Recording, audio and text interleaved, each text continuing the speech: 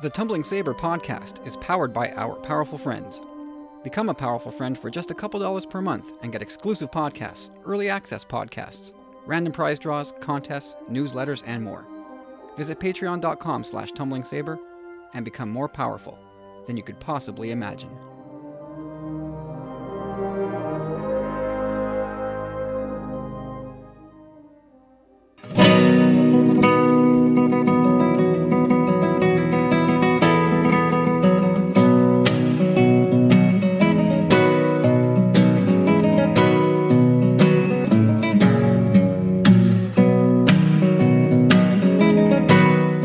Everybody, welcome back to episode 120 of the Tumbling Saber podcast. My name's Kyle. My name's Corey.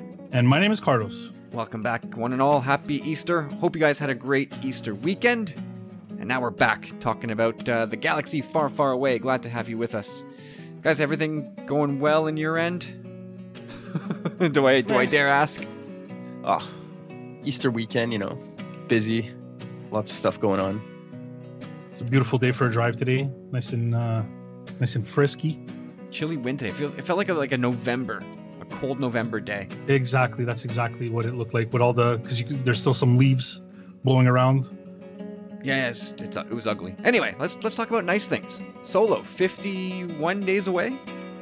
Yes, it's next month. We can say that. We can now say the Solo movie is next month. That's awesome. We gotta start ramping up the marketing campaign, man. Like something, seriously. I mean, I've been saying this for the past month. Can we just get a little something?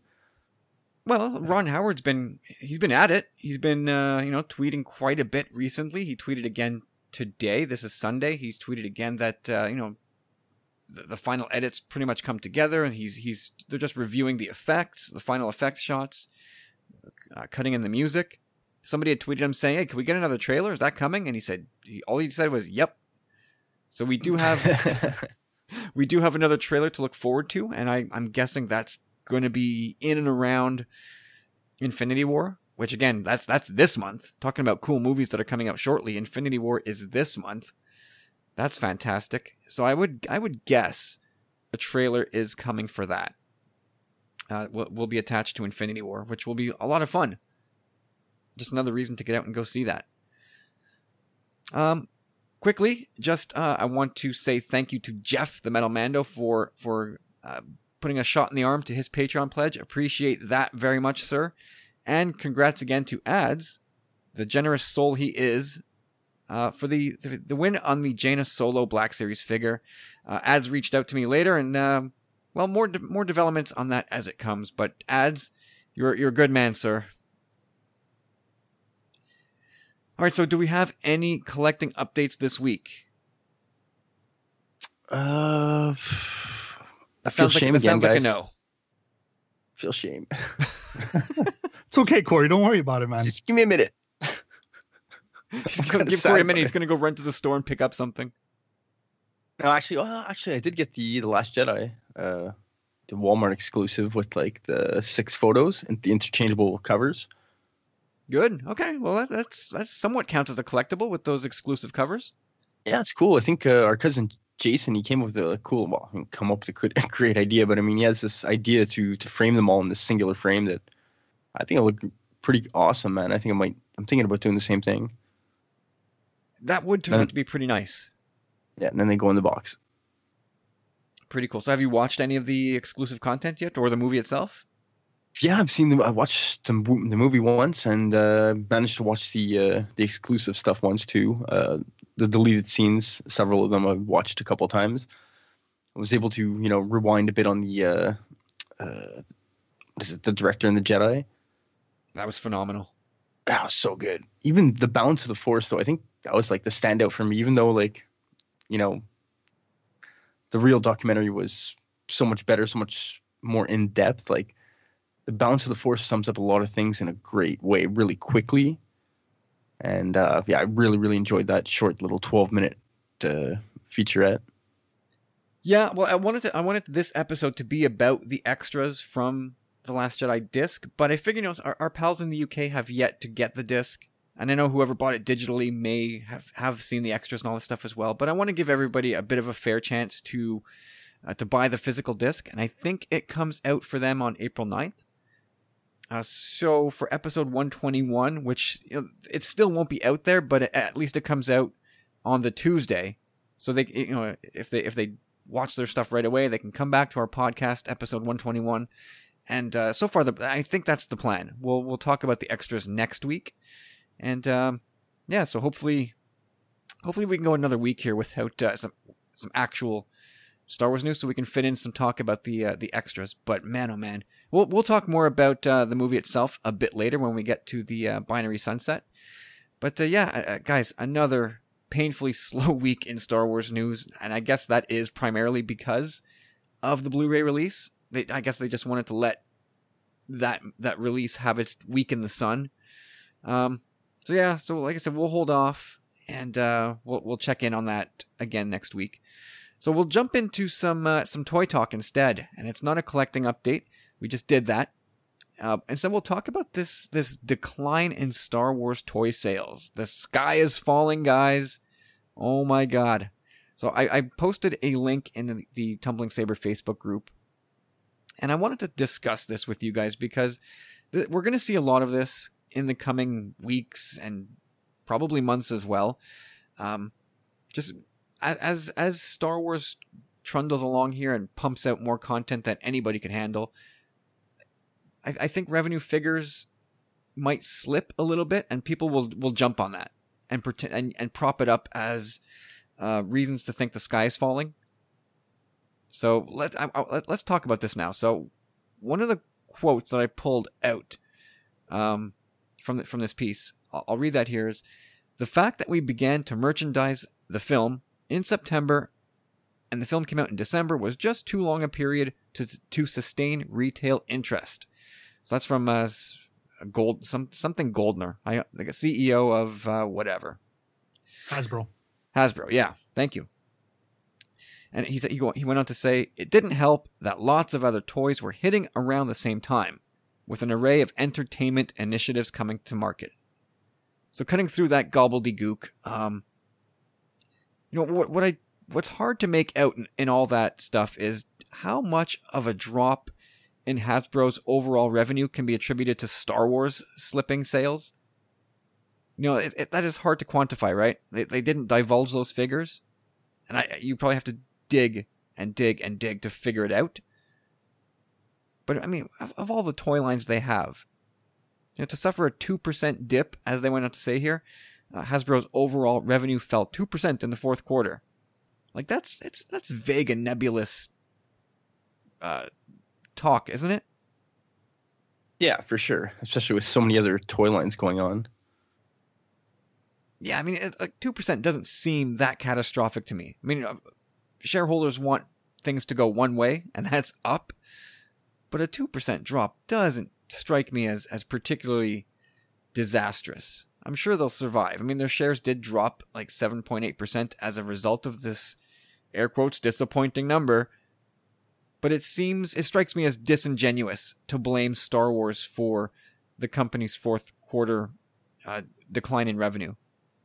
Carlos, you have a take on any of this? Look, did they overshoot some of their production numbers? Yeah, I mean, there's still Jyn Erso and Cassian Andor swinging from the pegs, taking up room at the Toys R Us, sure, near my house, and it's like they definitely overshot it, overproduced a lot of things, underproduced others. But I mean, they do that on purpose also to drive up the value of certain pieces and have people always on the hunt buying other stuff. Exactly. I only saw 2 of this one. I didn't want it today. I was gonna get it next time, but no, I think I'll get it now. Like Corey, he's pretty much the fish. So Corey's the prototypical consumer that they want. But like I said, for the other figures, I mean, I think that has more to do with it than the timing of the releases, because the timing of the release We had, I think it was, when was it? Last April was Celebration. When was Celebration? Yeah, it's about a year ago. And they had the first teaser trailer, right? Release. Correct. And then they had a whole summer of nothing. Well, they had a May the 4th with a couple of Lego stuff. Then they announced the big Millennium Falcon, but there was like nothing. And then when everything hit on Force Friday too, I think that was timed right. I don't think you can say necessarily that, oh, they should have put it closer to the release date. No, why? You just want to drum up as much excitement for the toys before a Christmas rush, where some people just go in there and grab whatever they could find. You know what I mean? Yeah, I mean, I do think maybe they goofed in trying to, in thinking that the rush for The Last Jedi, the buzz surrounding that was going to be duplicated or easily duplicated for The Last Jedi. That's just not how it works. Like, people were amped up for the Force Awakens, and so that's going to be tempered for Part 2. That's just the way things work. Like, they could never have duplicated that success. So I'm okay with them releasing it in September, but I'm absolutely not shocked that by Christmas time, like, people had their fill. So that, come Christmas rush, people aren't running to the stores or to Amazon to buy Star Wars stuff. Like, they've got what they need, right? And I also think one of the problems was, like, the Last Jedi version of a lot of these toys was really no different than the Force Awakens version. Like, look at Poe figures and Finn and Kylo. It's nearly the same thing. Like, Rey has a new outfit, but by and large, a lot of the toys are exactly the same figure. And then when you count other guys like Snoke and Luke and Leia, kids aren't really all that interested in characters that are ancient or, at least in their mid-60s. Like, they're not really the type of characters that kids want to play around with. So I see a very obvious disconnect there. And then lastly, like, speaking for myself, I'm not somebody who swims in money like Scrooge McDuck. Like, I have found it really, really tough to keep up with, the tsunami that came with The Force Awakens, and then again with Rogue One, and then The Last Jedi hit, and we're bracing for another one with Solo. It's a lot of stuff, and if Hasbro thinks they can just keep raising the projections for expected revenue, it's going to blow up in their face. I'm the exact same page as you, and when you look at it comparatively to The Force Awakens, like, Star Wars had gone under for so long that, of course, it was going to be consumed at a greater and higher rate. But at the same time, like, I think a lot of the toys, anyhow, like, I get that September, the movie, like, people are banking on the movie being good when they don't really haven't even really seen it yet. By the time when the movie comes out, it's pretty much Christmas already. So, like you guys had said, like, the stuff's already been bought or not. And I mean, the playability, 3 3/4 with non-opposable joints, like, oh man, like, I don't know, kids got cell phones these days, man. Like, I could see the younger generations not so much caring about toys as much as, like, we did when we were kids. And I think a lot of the sales go to people in their, like us, like, older, Yeah. Like, don't get me wrong, like, kids obviously still buy these things as well, but I think there's still a lot of adults out there collecting as well. No, look, let's put the cards on the table here. The Black Series is targeted at adults, 40-something men and women nerds who just have to have everything. That's what it's targeted for. It's not targeted for. It's not like the little ones, like you were saying, the 3 3/4. The one with the white backdrop that they released. Like, those are, you could play with them. They're cool.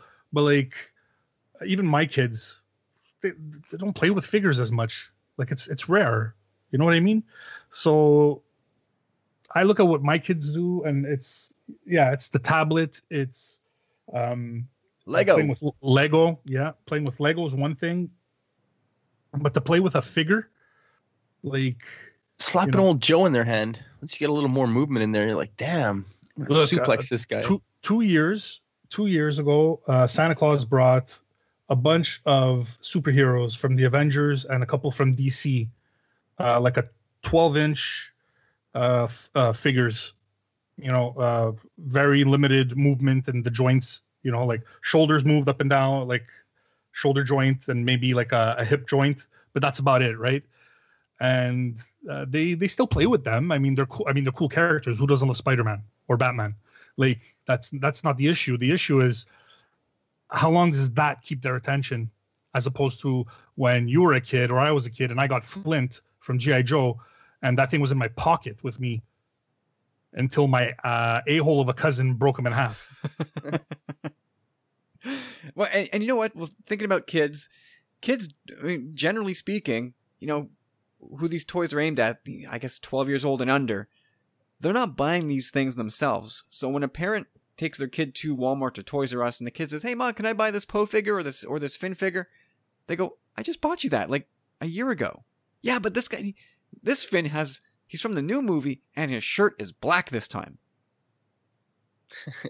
Parents go, "You can pretend that your other one is the same guy. You can just take your Sharpie out and color the white t-shirt black if you like.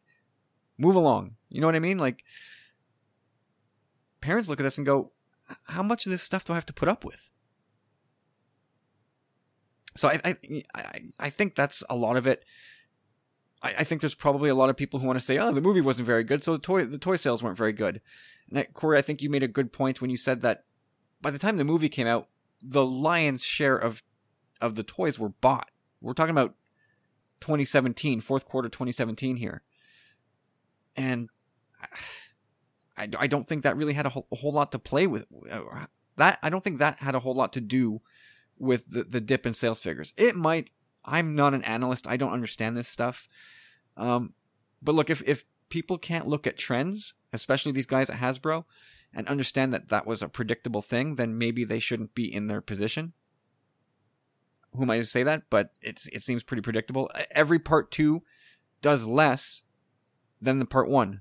That is just the way it goes. So toy sales could have easily been projected to do less than The Force Awakens. Unless this is all of this is really just the work of the clickbait press trying to push the narrative that Star Wars fatigue is coming. But even at that, like, look at the movie from like a playability standpoint. Like, I mean, think about it. If you're playing with your toys in a way, like, the third act's the only really the battle on Crate, like, and the kid retelling it at the end. Like, that's the only really part where I would think that a kid would have any fun. Yeah, well, that's what I was alluding to. Like, kids aren't going to play with the Luke figure. There's no lightsaber. He's an old man. Like, they're not going to play with those figures in the way that kids play. Yeah, like Luke and Rey interacting and arguing. That's not going to happen. It's not going to happen. It's I'm proud of the child that does play with the Luke figure, but in my mind, that doesn't happen. And so I did some research, because a little research can go a long way, and facts don't really lie unless you want to stretch the truth. But I think this is pretty simple.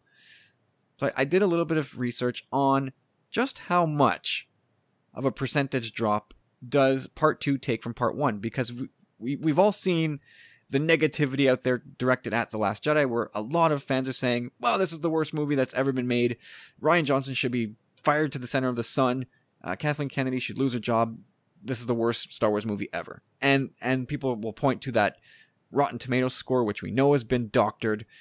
They'll point to the, air quotes, underwhelming box office total. They'll point to all this stuff. But let's look at this for a second. And we'll use worldwide numbers because we are a worldwide community. So A New Hope worldwide has grossed $786 million. The Empire Strikes Back has grossed $534 million, a drop of 32%. Substantial. Some might even say disappointing. The Phantom Menace, $1.02 billion worldwide. Attack of the Clones, $656, a 36% dip. And then we move ahead to this trilogy. The Force Awakens, $2.06 billion. The Last Jedi, $1.32, a drop of 35.8%. Ooh, it's smack dab in the middle. It's right there. We're in the same wheelhouse. So the next time you end up in a discussion with somebody who says, "Oh, the box office proves it, and the Rotten Tomatoes score proves it," it doesn't prove squat. It just proves that we're right in the meaty arc of this trend. It's right where part 2 kind of slots in. So there you go. People can just stuff their narratives in a sack. You can stuff your sorries in a sack, mister. Something like that. All right, now sticking again with we're talking money again. It's a money podcast. So some early box office predictions for the Solo flick are starting to emerge, and I think this is from boxofficepro.com. They've got this pegged at about $150 million for its opening weekend, similar to Rogue One, and then a total domestic of between $350 and $475, which is sort of eye-popping in the, well, that seems really low for a Star Wars movie. And they don't give any worldwide data, but if you, it's again very easy to just go and look at domestic and international splits over the last few Star Wars movie, and you can extrapolate and you can apply some pretty simple formulas to figure out the range that Han Solo's likely going to fall in if this base prediction is at all accurate.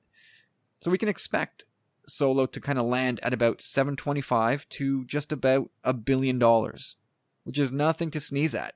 But again, that will, if Solo does crank out less than $1 billion, we'll have the same people coming out going, oh, here you go. That's it. It's the end of Star Wars. They should just wrap it up and go home. But again, let's just take a deep breath, take a step back, and just think for a moment. So as more Star Wars movies get released, especially the standalones, in my opinion, like box office takes are going to be less impressive and less eye-popping as time goes on. Like the releases are going to become more routine for the casual moviegoer, less of a can't miss event, and the numbers are just gonna slack a little bit. Like, is this surprising to anybody? I don't know. Not really. I mean, I was kind of thinking the same thing. Like, I've said this for a while on this pod that I'm kind of worried about the numbers for Solo, just because of the docket that's lined up for that beginning of summer, the blockbuster season. It's Infinity War is, it's given it some birth by moving its date forward, but at the same time, it's gonna linger, man. Oh, Infinity War is gonna have huge legs, massive. I mean, look at Black Panther, and then crank it up a little bit more. Like Infinity War is gonna just blaze a huge path through the early summer box office. It's gonna crush. But you're right. Like, at least. Sorry, go ahead. Well, I'm just gonna say, like, after Solo comes out, it's got its a bit of a birth till the next kind of big blockbusters comes out. It's got about a little more than 2 weeks on its own, kind of before, in my opinion, the next big movie comes out that might knock it down, which is kind of good. But I personally, honestly, don't know if it's going to make the $1 billion marker, and that's not going to surprise me or really disappoint me. It's just going to disappoint me when I start hearing all this crap about it. You know what I mean? Like when a company's making like $500-600 million in profit off one movie, even though this movie went into reshoots and they doubled their budget, that'll still be $600 million for $700 million profit. It's not all that bad. It's just fine. Carlos? Every time I see a question that we tackled on our Solo question for the Powerful Friends, the Solo questionnaire, and I see something like this 100. I try to remember what I actually put down as my prediction, and I believe it was somewhere in the area of 115, but I went under that just to not go over because that was part of the rules. Price is Right rules. So, yeah, Price is Right rules. Yeah, closest without going over. So I'm hoping some people overshoot that. And at 150 million, I'm hoping it takes in 200 for them. But for me, I mean, I have no vested interest, honestly. Besides that, I just want it to do well. I want to like the movie first and foremost. I think everybody should. Yeah, I mean that should be first and foremost. Absolutely. Yeah, exactly. But there are people out there with their, they're getting their popcorn ready, just hoping to see it fail. Oh yeah, I think one thing we can learn from this already. I think it's clear. We don't know what we have. Well, we know somewhat what's coming, I guess, for the summer after already in 2019. But even at that, you always got to look what's surrounding the movie? Like, how many movies are coming out around that time, and what's the gravitas to surpass kind of deal? Like, You're still going with that, huh? yeah, why not? It's gonna It's work for a classic. while. That's a classic. But you know what I mean? Like, it's all situational. It all depends on the timing of things. And granted, again, this is the same studio, so give it to them. They know what they're doing. They're making money, hands down, no matter what. But at the same time, it's next year it might not be the same. Like when you have a movie like The Last Jedi or The Force Awakens that comes out in December, I mean, what's it going up against? Like Nothing. That's it. Everybody It's clears not out. yeah. But it's just the winter months. No one really, like the blockbuster season is the season to compete, right? So it makes it a little more volatile as well. Well, you're right. And check this out. So I'm sure everybody is vaguely aware of this schedule, but just check this out. And this applies to North America. I don't know if the international dates all line up, but April 27th, of course, is Infinity War. Then 3 weeks later, we get Deadpool 2. Then a week after that is Solo. And then 3 weeks after that is Incredibles 2. And then a week after that is Jurassic World. So Solo is going to have, 3 weeks to itself, but still battling against Deadpool 2, which will be only 1 week old. So will Deadpool 2 have good legs and put up a good fight? You bet. Like it's gonna nip at Solo a bit. And Infinity War, of course, is gonna just keep rolling, steamrolling. So all these things are gonna erode the box office take. Which again, Carlos, you said it. Really, who cares as long as the movie is good and we enjoy it? But it's good to arm ourselves with this knowledge now, so that when these inevitable takes that Star Wars is running out of steam at the box office, we have the arguments ready to say, shut your faces. Go home. Roll up your website and get out of here. It's going to be really, really aggravating. I can't... You know how I feel about clickbait.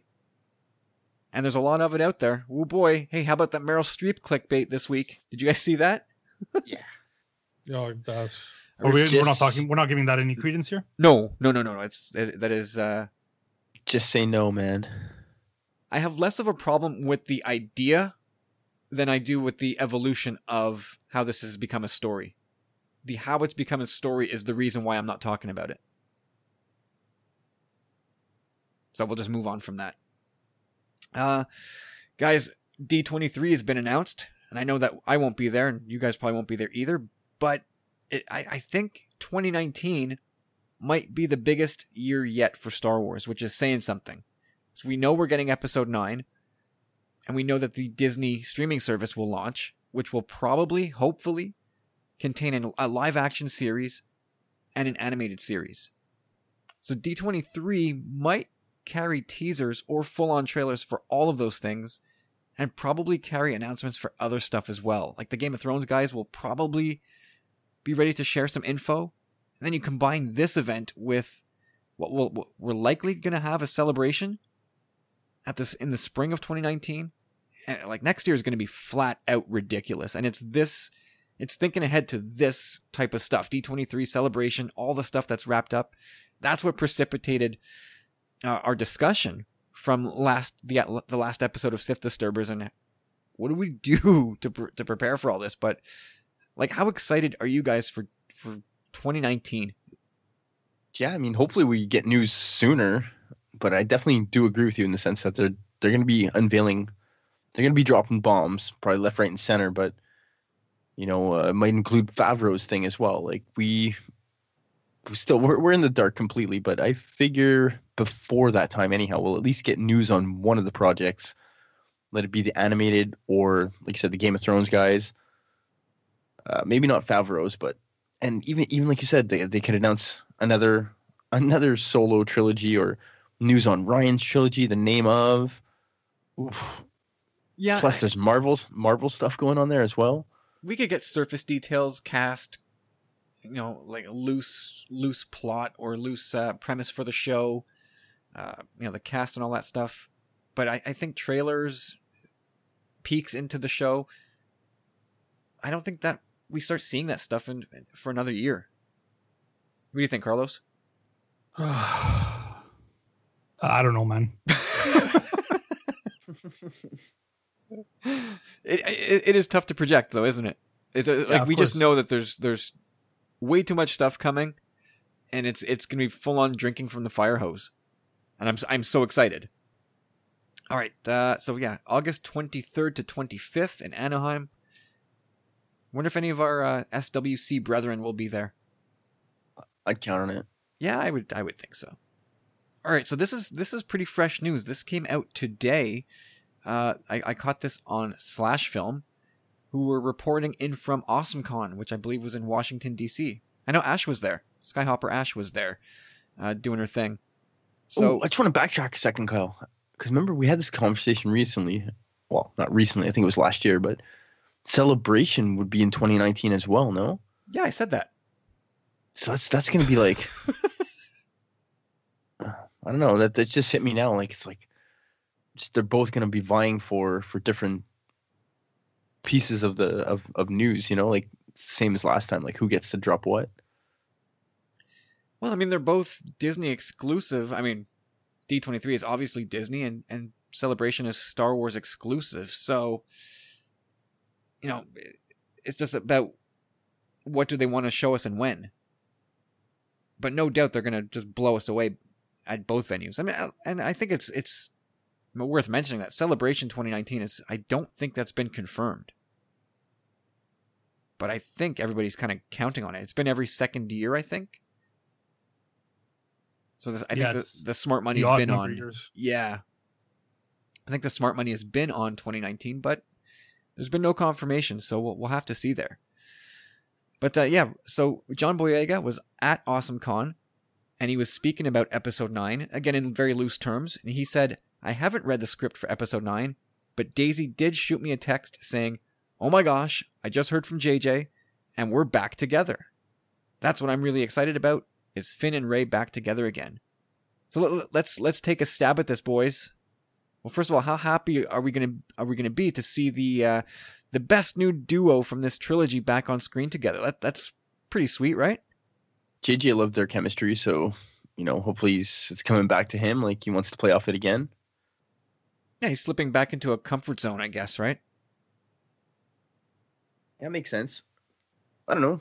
Oh, there's all kinds of different things they can be doing. Like, just I don't know. I do find it a little odd though, like the way that the story's gone.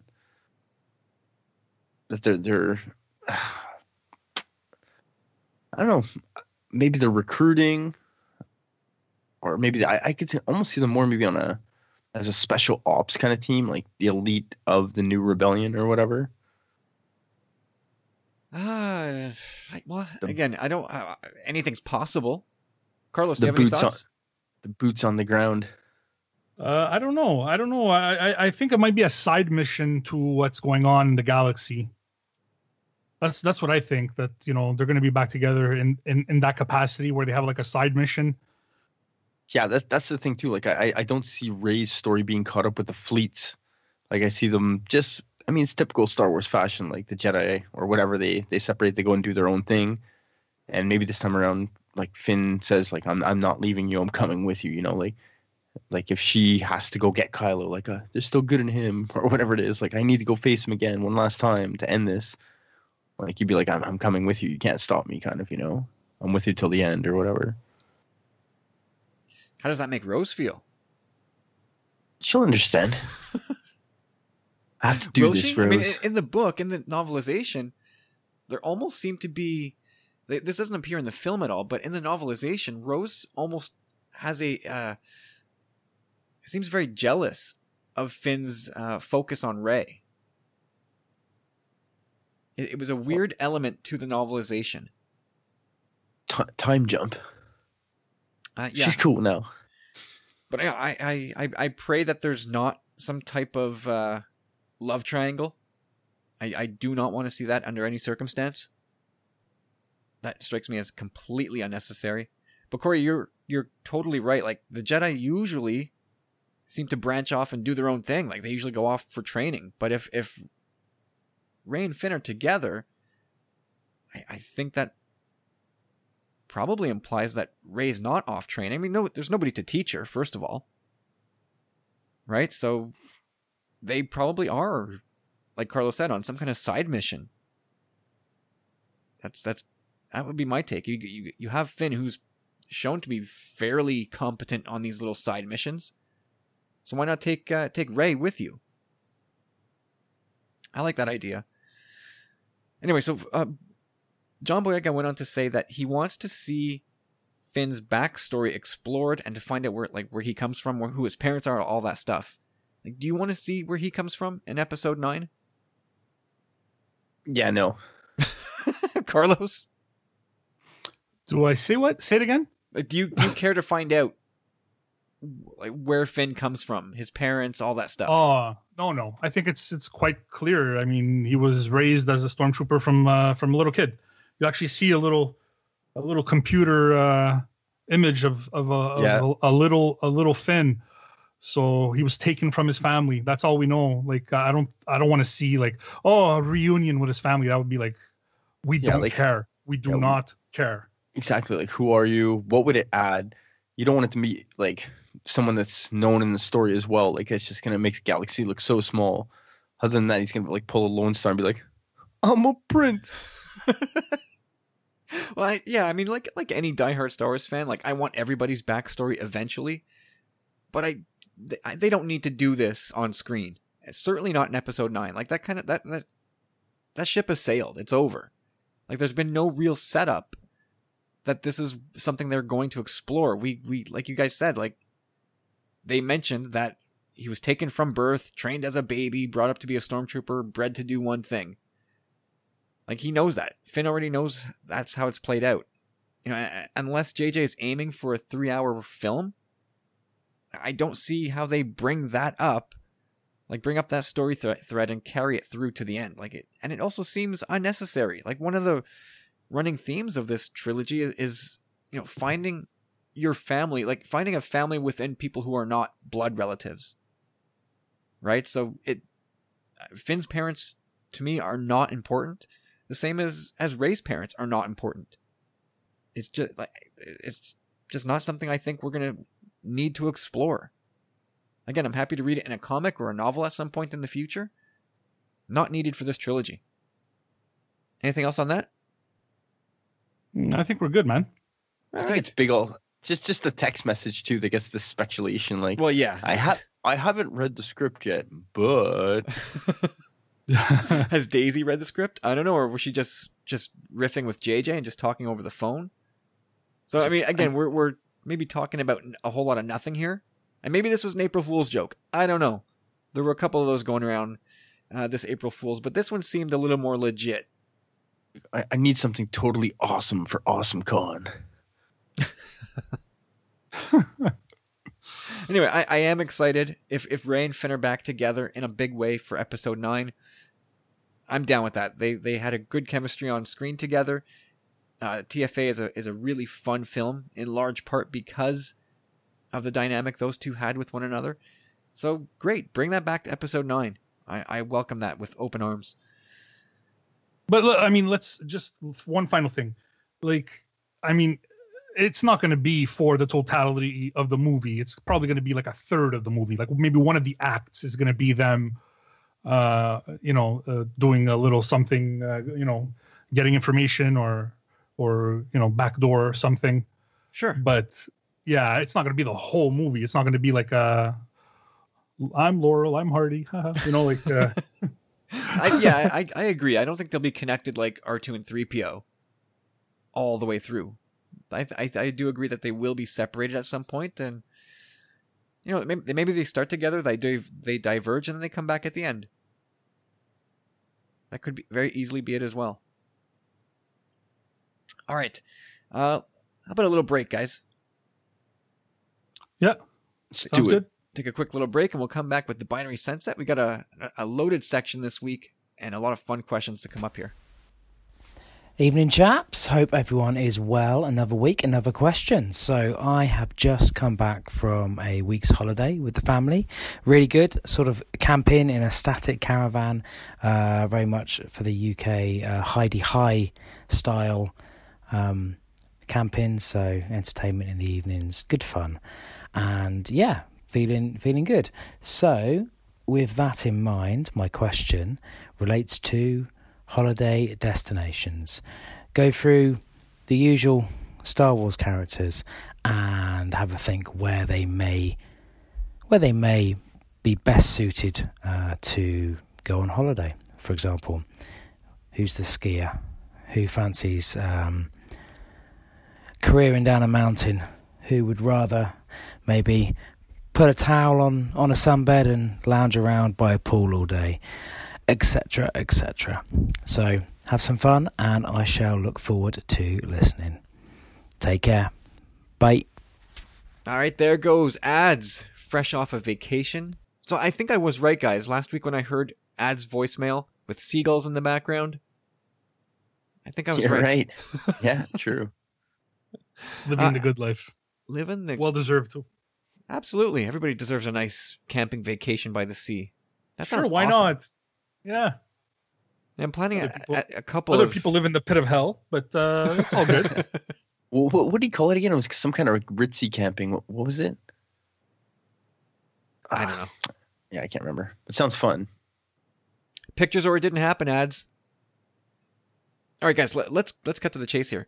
Let's talk about the usual suspects in Star Wars, and where would they take their I guess earthbound vacations, or what? Maybe not so specific. What would they do on vacation? What do you got, Corey? I got a few here, I guess. Well, I guess one of the obvious answers, Lando, for sure. He might be dragging Han and Chewie with him, but he's going to Vegas and or Canto Bight. I put Monaco.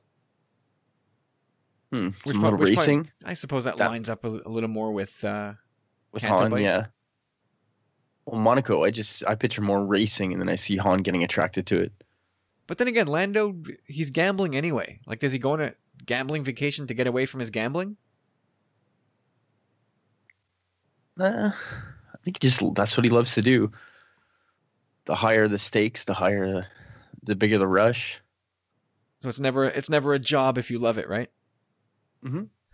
That's like poker players who they're based. They do the tour. They're based in Vegas, but when they go on vacation, they make sure that there's a poker room not too far away.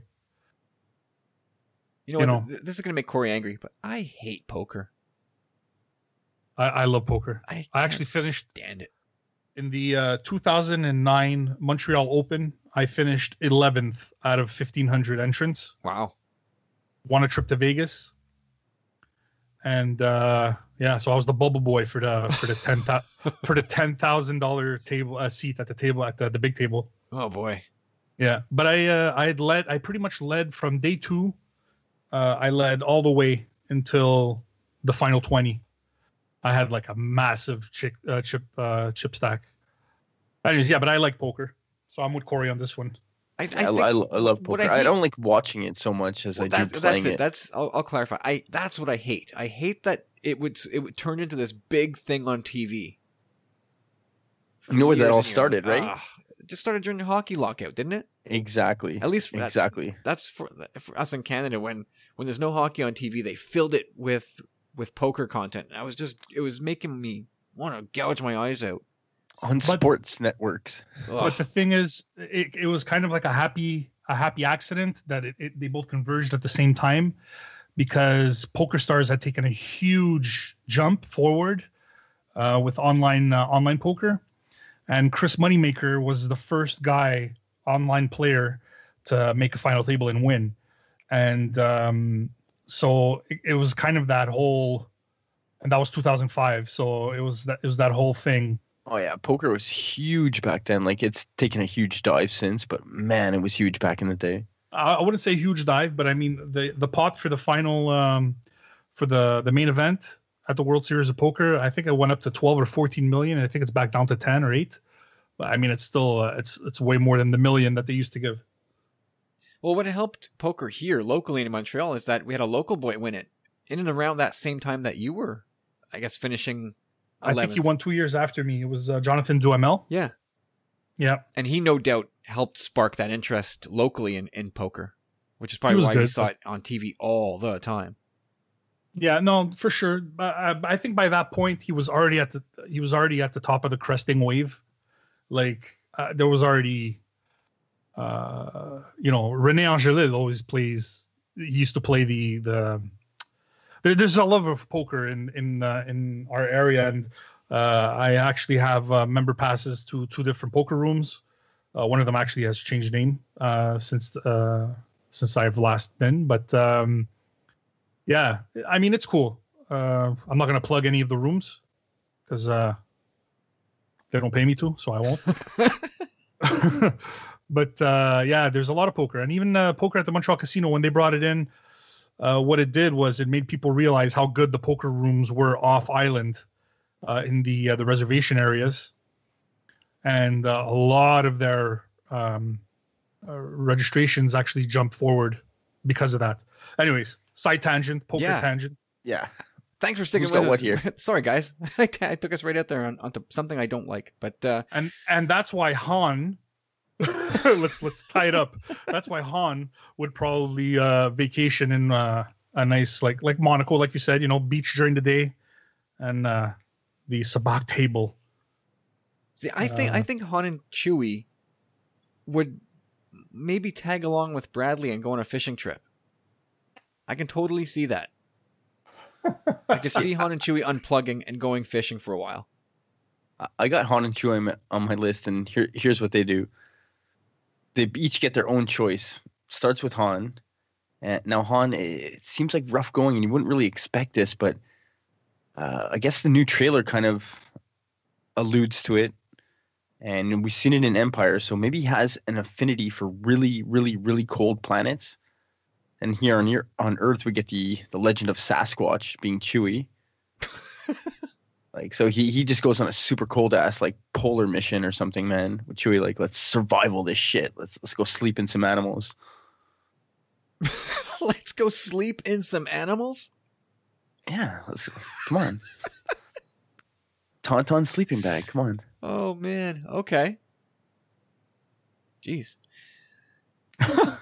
And then okay, so Chewie on the other end, he says, okay, like I'll follow you up there. Okay, fine. I don't really want to do that, but you're following me after, and we're going south of the border, straight into Mexico. Chewie the Bandoliers made me think of that right away. So, Well, Han is also a racing guy, so I wonder if Han might go check out NASCAR if he were on Earth. I think he's definitely more of a stock car guy than an F1 guy. no way, I see F1, man. He wants fast and faster. Yeah, I think the F1 cars are a little too. I don't know. Doohickied up. Not doohickied up, but they have the restrictor plates. I'm sure NASCAR does too. NASCAR's just a circle, a though. stock car seems more in line with the Falcon than a little tiny F1 car. I don't know. What do you guys think out there? Is Han a stock car guy or an F1 guy? All right. What about Leia? I think Leia, as a rule, is probably too much of a busybody and just too active to ever unplug and go on a vacation. But if she did, what would she do? I see her going to the place where her parents married on Naboo, reading a book. No, definitely no book. Laptop, checking in on what's going on. Holopad. Making sure that the plans are still going as planned. Like she's the type that she can't stop checking her phone while she's on vacation, making sure that people are still doing their work and emails are still flowing and stuff like that. There's no way she totally unplugs. Kylo Ren. See, I thought she would use her vacation time to go on humanitarian missions. Oh, that would be nice. I don't know if she's going to like Guatemala to build homes, but I think she could be there leading that effort. You know what I mean? You know what? That would be cool, actually, thinking about it. And I got an image of Jimmy Carter, who's like in his 90s, and he's still doing the Habitat for Humanity thing. Like that's a guy with conviction, and he doesn't have to do it, and he does it. You know, that's like maybe that's I could see Leia having that that type of thing. You know, in her later years. Because even in the Princess of Alderaan book, one of her challenges in claiming the throne of Alderaan was, I think, the Challenge of the Heart, where she pretty much steals the Tantive 4 and takes off to what's the name of that planet at the beginning of Rogue One, where we pick up with Jyn. Oh no! I just heard it this week, and why can't I remember? No, it's not there. It's not Wobani. It's yes. No, it is Wobani. Oh, nice. Good job. Oh, that's no. The Wobani was the prison planet where they. Yeah, that's it. Okay, She so you're not talking about where Galen and Lyra were. No. Okay. She takes the Tantive 4 to Wobani on a humanitarian mission. Okay. So Sorry, I I was think in not aware. Throughout her life, whether it's old Leia or young Leia, she would still do something like that. And I think if there was downtime within those humanitarian missions, I think then she would take like a hiking expedition and check out what's on the trails there in the mountains. Definitely takes after her dad. Always on the move. Oh yeah, like she's not one to sit around on the beach on a lounging chair in the sun with a Mai Tai. No way. What about Farm Boy Luke? What does he do? Can I go first for this one? Sure. Because this one was this is awesome. For anybody that watches PBS or any type of travel shows, look at young Luke and picture Rick Steves traveling through Europe. It's him. Wasn't that show on like PBS or something in the early 90s? Yeah, PBS. I think he still does it. He has a bunch of Rick Steves. He actually has a bunch of books, and you can actually YouTube him. Pretty cool, man. And but he's very geeky. Oh, he is. He's absolutely such a dweeb. And that's what I see Luke like. Oh boy, like you know. Oh, I wanted to go to Tashi Station to get some power converters. My farm boy Luke he takes a vacation to the big city, whatever that means. He goes to the big city and gets completely overwhelmed. He like he has like his binoculars around his neck. He has like a camera. His safari hat. The safari hat, a big map. The map's blowing in the wind. Like he can't set it straight. Yeah, that's Luke right there. Birkenstocks and socks. If you're gonna ask me, I was gonna say the same thing. His exactly like kind of like you guys, especially you, Kyle. But big vacation, it's going to Tashi Station. Yeah, no, I think that all right, fine. That pretty much seals it. That's what he would do, and he would get completely screwed over day in and day out while he's on vacation in that city. I might even go so far as to say he'd get mugged. Yeah, probably. No, I think the Force would be with him in a coincidental way, or Obi-Wan would have his back in the shadows as he was about to get his like throat slit. Obi-Wan would be like in the shadows. Nope. Ponda Baba still tossed him halfway across the bar. That didn't go so well. So what does old man Luke do? I got this right away. I just thought of this now too when you asked the Luke question, because I didn't have anything for Luke, but you kind of inspired me here. But old man Luke, instead of going to Acto or Act 2, however people call it these days, he's going to live out his days in a Nova Scotian trailer park. Can't you see that? The Last Jedi Luke yelling at just yelling at people and throwing a glass bottle like. Oh, I can now totally see that. I've never been there, but like I'm talking about Trailer Park Boys. I mean, I've never watched it. I've never watched it. But I kind of get it a little bit. Like, I think more along the lines of like Walter Matthau and Jack Lemmon, grumpy old men, like going fishing type of thing. Like, or almost like living in a garbage can. Like, get out of here. Well, you see how Walter Matthau eats in that movie? It's like he's eating cat food, almost. Sitting in front of the TV, pops down. Frumpy Walter Matthau. So that's what I see, old man Luke.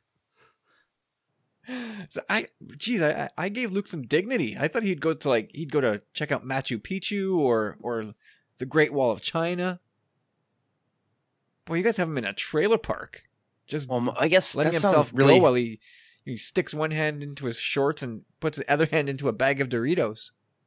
No, it's more like a bottle of booze, but that's more like retirement too. It's not the same. Wow. I just thought of like ancient landmarks or ancient civilizations that Luke would be sort of interested in checking out. Wow. Okay. Trailer Park Luke.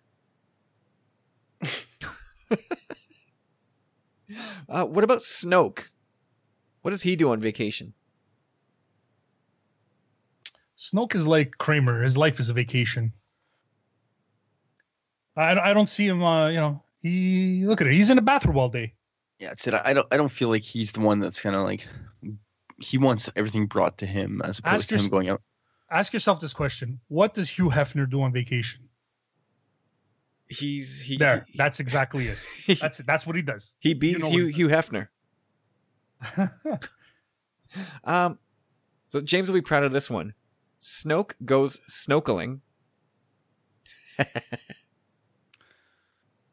No, but seriously, I think he would take a tour of like 3 Mile Island or Chernobyl or something. Yeah, it's like, you can't go there, sir. Don't tell me what I can and cannot do. Like, Jyn Erso.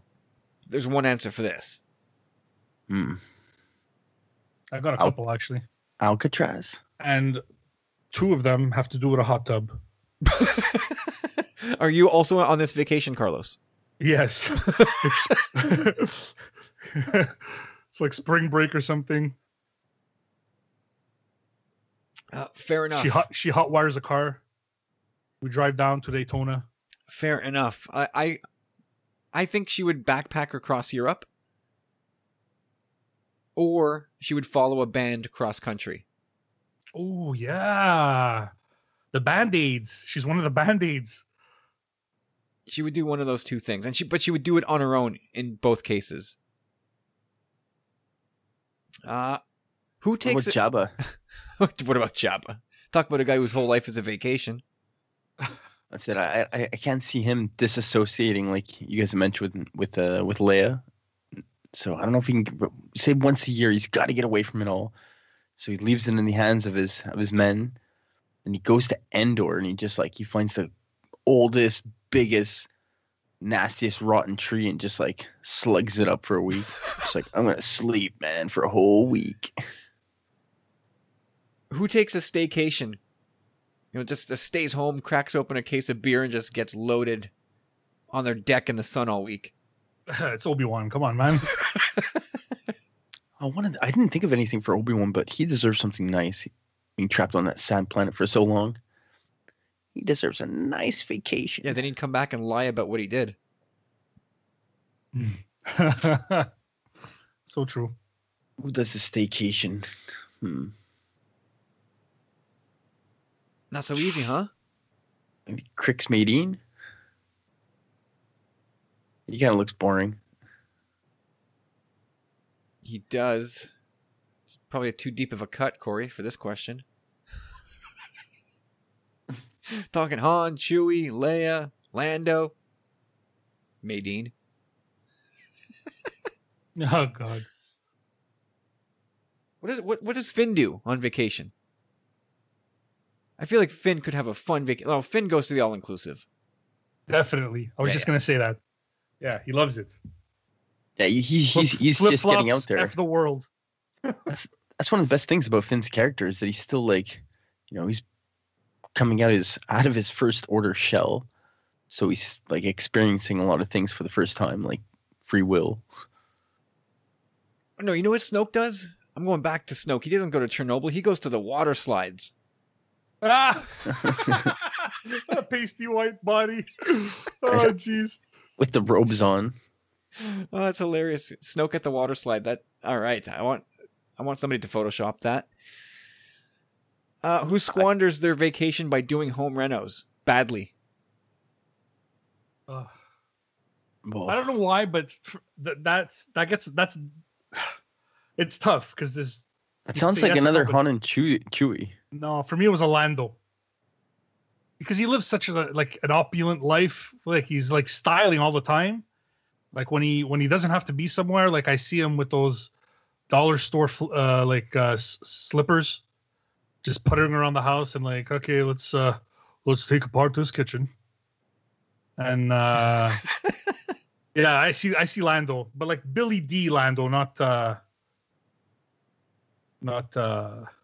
Glover. Donald Glover. Like an Look, older Lando. I'm going to give props to the Green Door Pod, to Yoda. Yoda's definitely, he's taken outside it all, going to Middle Earth and visiting the Shire. He'll fit right in. A lot of hills for that old man to walk up. Bro. Use the Force, I will. Not only that, like, dude, he just wants to rest, chill. Most of them are merry. Some of them are pretty stuck up, but yeah. He's gonna impart some wisdom. I think he would find all these people just too much into their food and getting drunk and their pipe weed. I think he would say it's too relaxed here for me. These people aren't serious. There's no serious minds here. Yeah, you just gotta get away too once in a while, Lucas, I need. So I'm going to back up to my bad home renovations and give that to Chirrut. Because he's blind.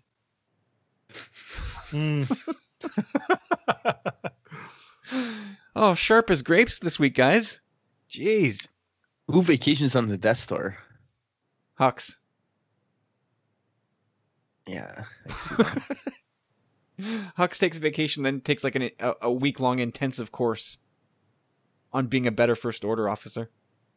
Did you guys know, like, the bottom, I guess it was like the eastern quadrant on the southern hemisphere, like 23% of it is like based on like apartment accommodations on the Death Star?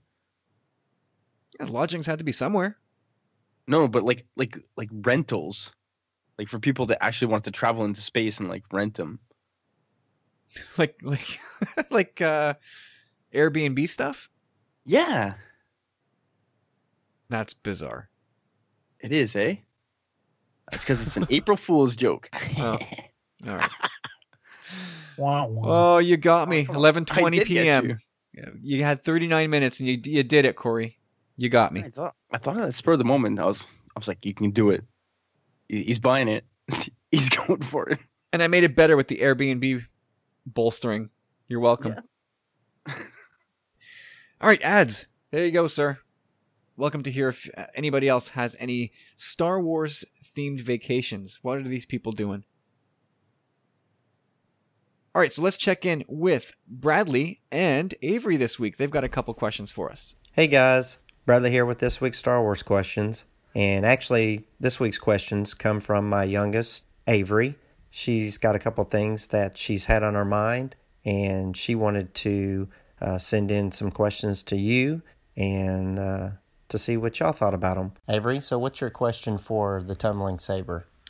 Well, I noticed whenever I was watching The Last Jedi for the third time or the fourth time, but I noticed that whenever Rose's older sister, whenever they're bringing in the bombers to take out the dreadnought, I noticed that the flap opening on the bottom for the bombs to go out, it's open space, so the people inside of the bombers would have been sucked out, which I'm kind of like, what? Why weren't they sucked out? Because it was open space, and I'm just a little confused about that. Guys, I think this one's for me. It's pretty simple. So when the bomber's bay door opens, why wasn't Paige sucked out into space, or anybody else for that matter? I have a very simple take. I'll let you guys. Carlos, do you have a take that might shed some more light than mine?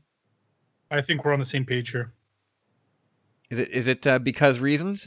Yes. Well, yeah, the atmosphere. There's an atmospheric bubble that's still that's keeping everything still.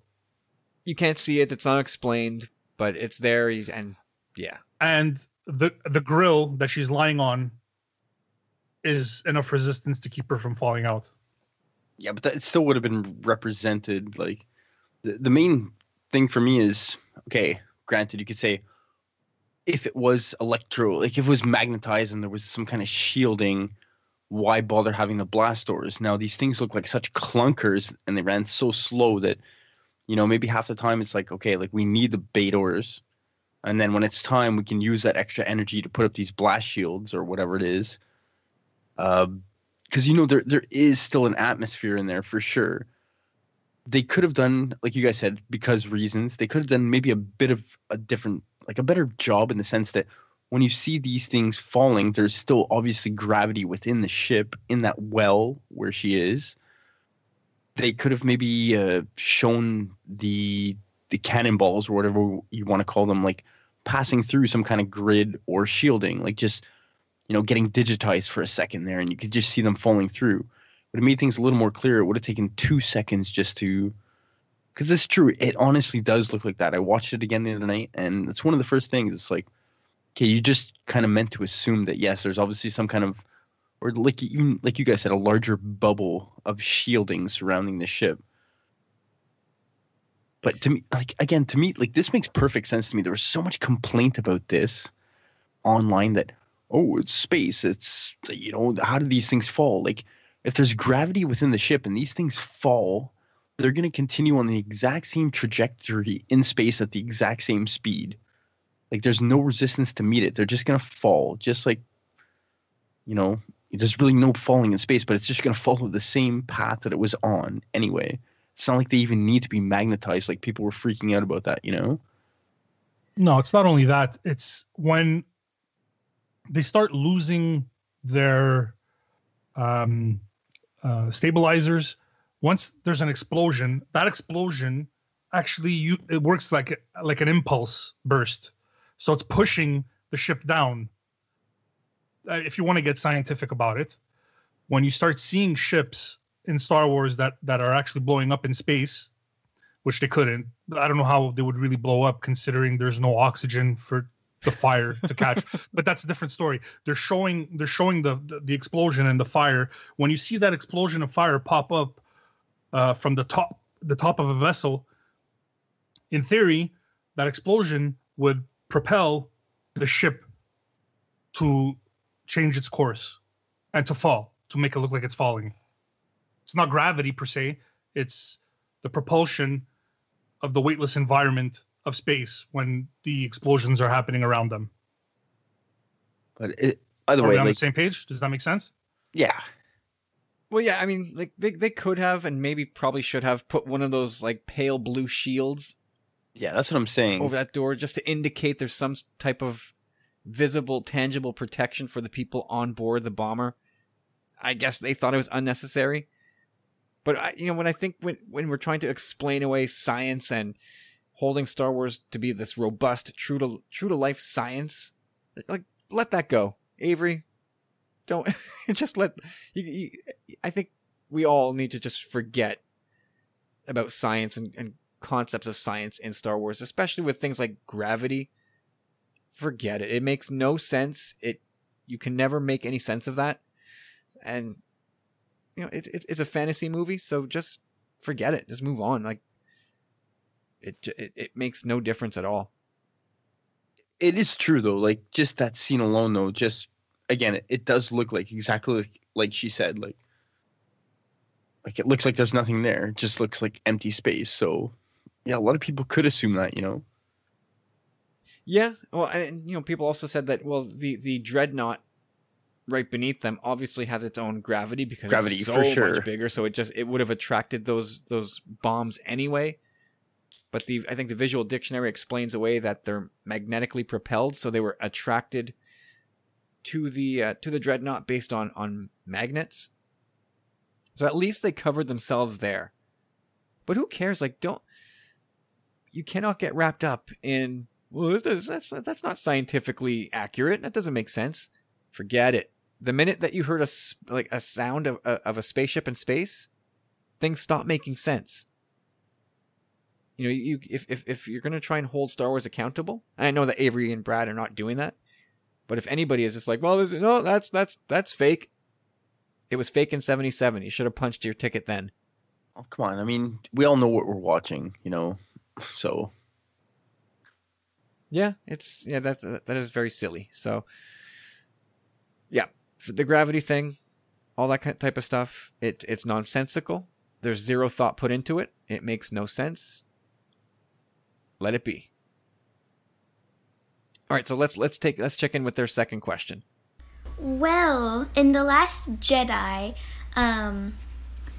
there is supposedly new technology where they can track the Raddus through hyperspace, and they make it seem like it's all new and stuff, when really it's already been discovered, and it's actually been discovered quite a long time ago, because in the last scene of Rogue One, you see the Tantive 4 going away in hyperspace, and in The New Hope, the Empire's Darth Vader's cruiser has already has the Tantive 4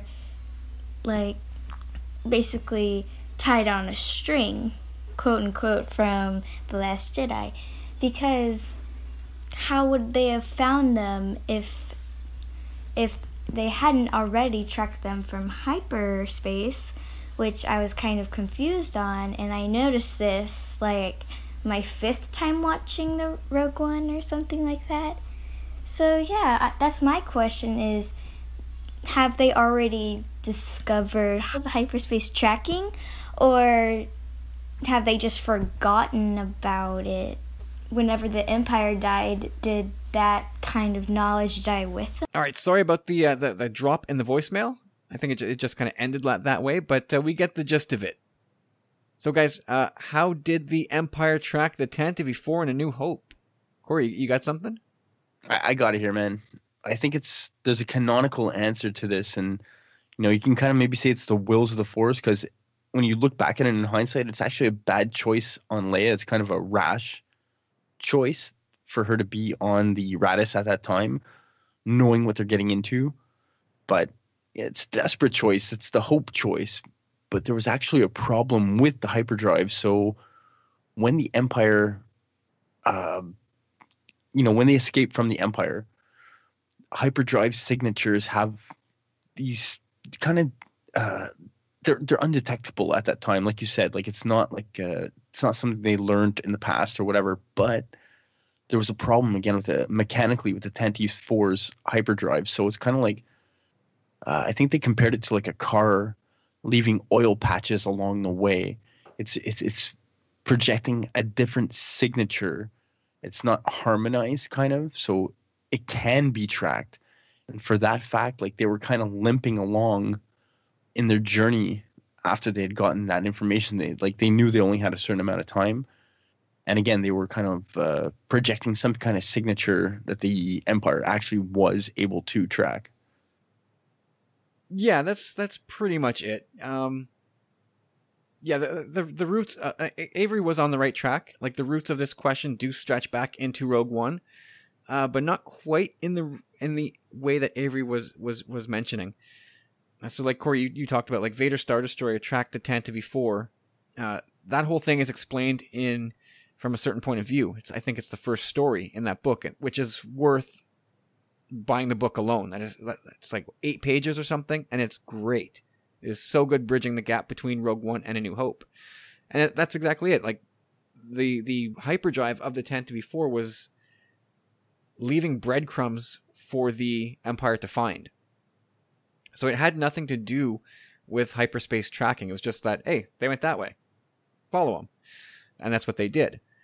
Because when the Tantive 4 jumps into hyperspace, they do so knowing that the hyperdrive is already, I don't know if they put a percentage to it, but they knew it was on the fritz. They knew that it was probably not going to last, but they were in dire straits. So away they went off to Tatooine.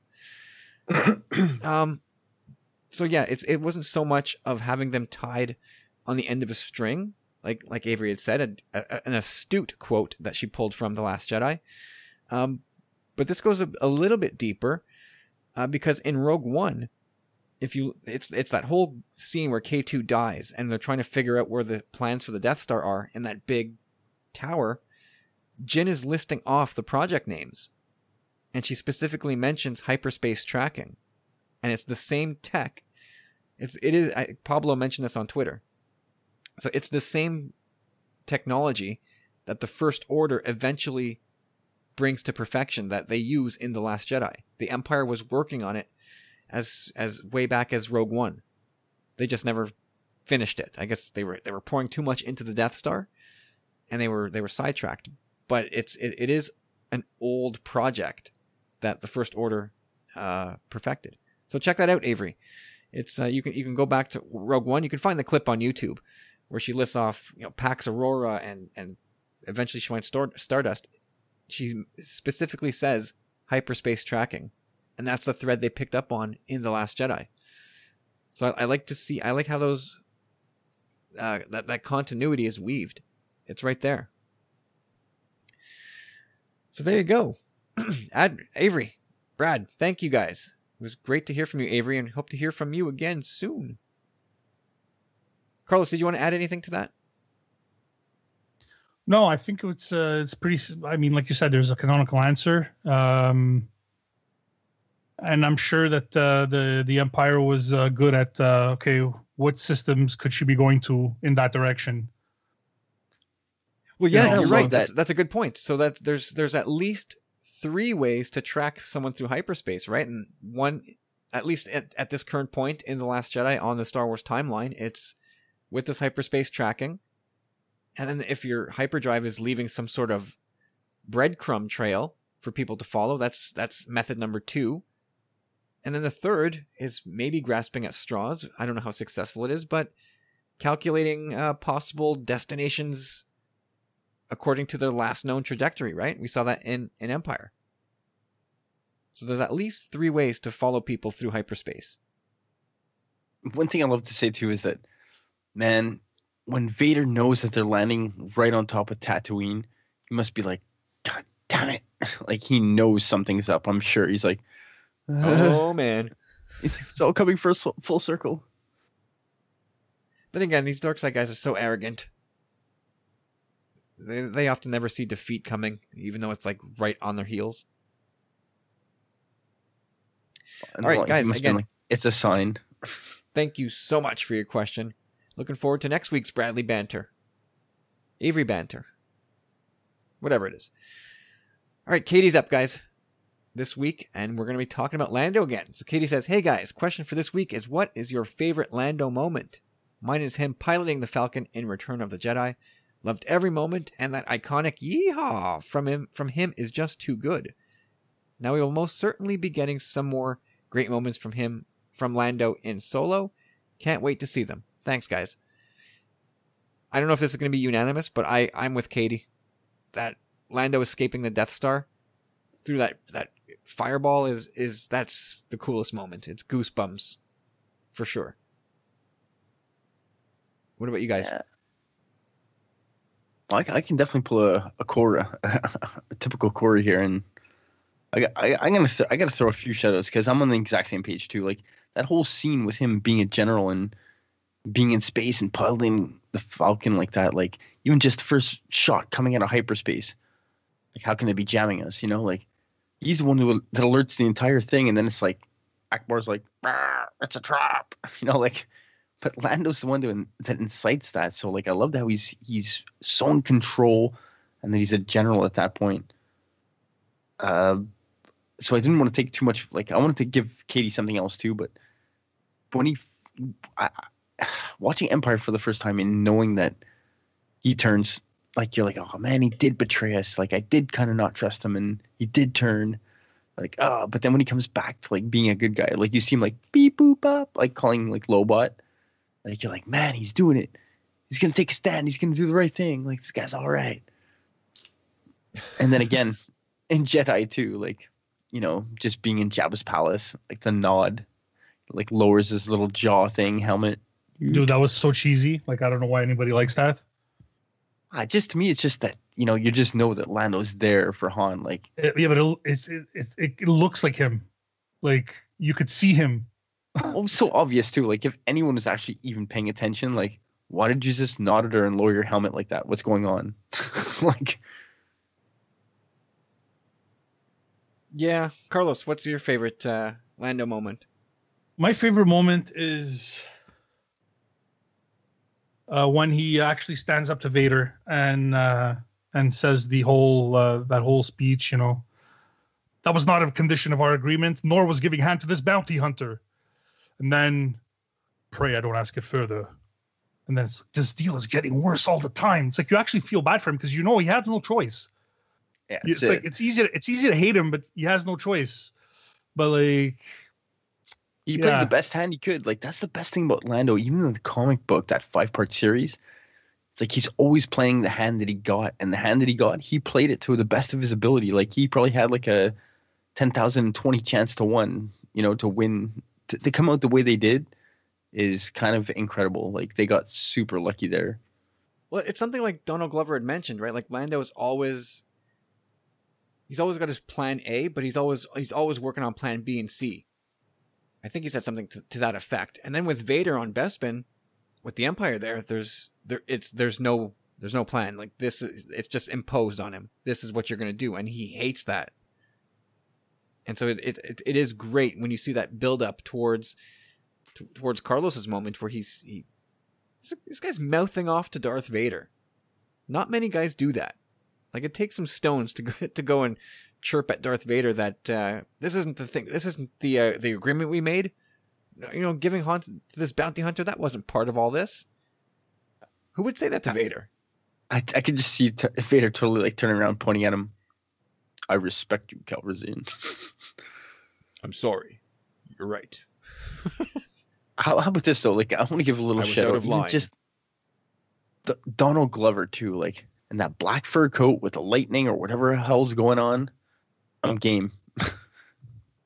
You know, all this being said, some cool moments from Billy D. Williams in there, but I think we all expect, but I really hope that we all come back in a couple months from now and say, here's the new coolest Lando moment. Like that, to me, that seems inevitable, right? Yeah. Yeah, I think really. I'm it pretty sure. does. Pretty sure. Yeah, we're gonna be like, oh man, we're gonna geek out. I think we're gonna geek out on Donald Glover for a while. I think so. I can't wait till he gets his standalone. You think? Well, we'll see. We'll see if that ever comes to pass. All right, Katie. Thank you very much. And let's wrap it all up with Mr. Jeff Keltz, the Metal Mando, who has this to say. Hey guys, Jeff here again from sunny Fort Myers, Florida. Let's talk some memories. Let's talk about The Last Jedi. So I think I talked about me buying that digitally a couple of weeks ago, and I know for sure that you guys now have that in hand on DVD/Blu-ray, and are probably watching that thing over and over again like I am. So I want to talk to you about what have you noticed since you've been watching this thing at home, being able to just pause and rewind and watch all your favorite moments and scenes over and over again. As far as seeing that in the theater for the first time, what are your most memorable moments compared to when you saw it in the theater and now you have it at home? Has anything changed? I'm talking like most memorable, let's talk ship, weapon, character, planet / city or scene. And I'm going to rattle off mine real quick here, and hopefully I can get a take on yours. You might have actually mentioned these in your upcoming podcast, but here it goes. So my most memorable ship is the Dreadnought.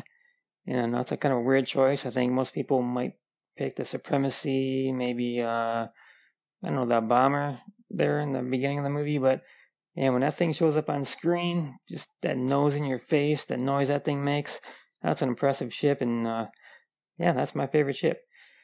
So I'm going to go on to my favorite weapon. Little kind of a strange choice, probably nobody else's choice, but the bombs dropping from the Resistance bomber. Just as Ryan Johnson described that, so World War II-ish, and I really got that vibe, and just an awesome moment watching those bombs drop. So yeah, my favorite weapon is actually the bombs dropping from the bombers there. So we're going to go on to my favorite character, and this is an easy one for me, Luke Skywalker. I mean, Mark Hamill just knocked that character out of the park as far as his performance. We don't have to dive into that any further. I think we all know how great that was. And my favorite planet/city is actually not a new one. It's actually Ahch-To. I mean, they took this planet and just gave it so much more character in this movie as far as the scenery and the importance of just the amazing things, like I said, of importance that went on that planet. Just sucked me in, and it's going to be one of my most memorable planets in probably all of the Star Wars films. But I mean, some people might pick Crait or some other city or planet, but that's definitely my favorite. And my favorite scene, I know there's a lot of scenes out there you could really love, but when I saw Yoda's ears pan in from the side and across that screen, and that whole conversation with Luke, and just how important everything was in that conversation, that just gave me the feels, really hard there in the heart there. So those are my favorite moments as it stands right now. And so what are your guys' moments? Has anything changed? And as it stands right now, what's your most memorable moments from The Last Jedi? And for this week, guys, bombers, keep that tight formation. Fighters, protect the bombers. It's not every day we get a shot at a dreadnought. Rest in peace, Tally.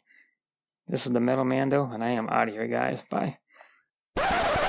Hey, guys, I got a Last Jedi most memorable topics, a little postscript here, which, much to Kyle's chagrin, he knows I always do this, but I forgot to mention my favorite alien/creature. And I got to go with the Vulptex/Vulpticee. Not sure how you want to pronounce that.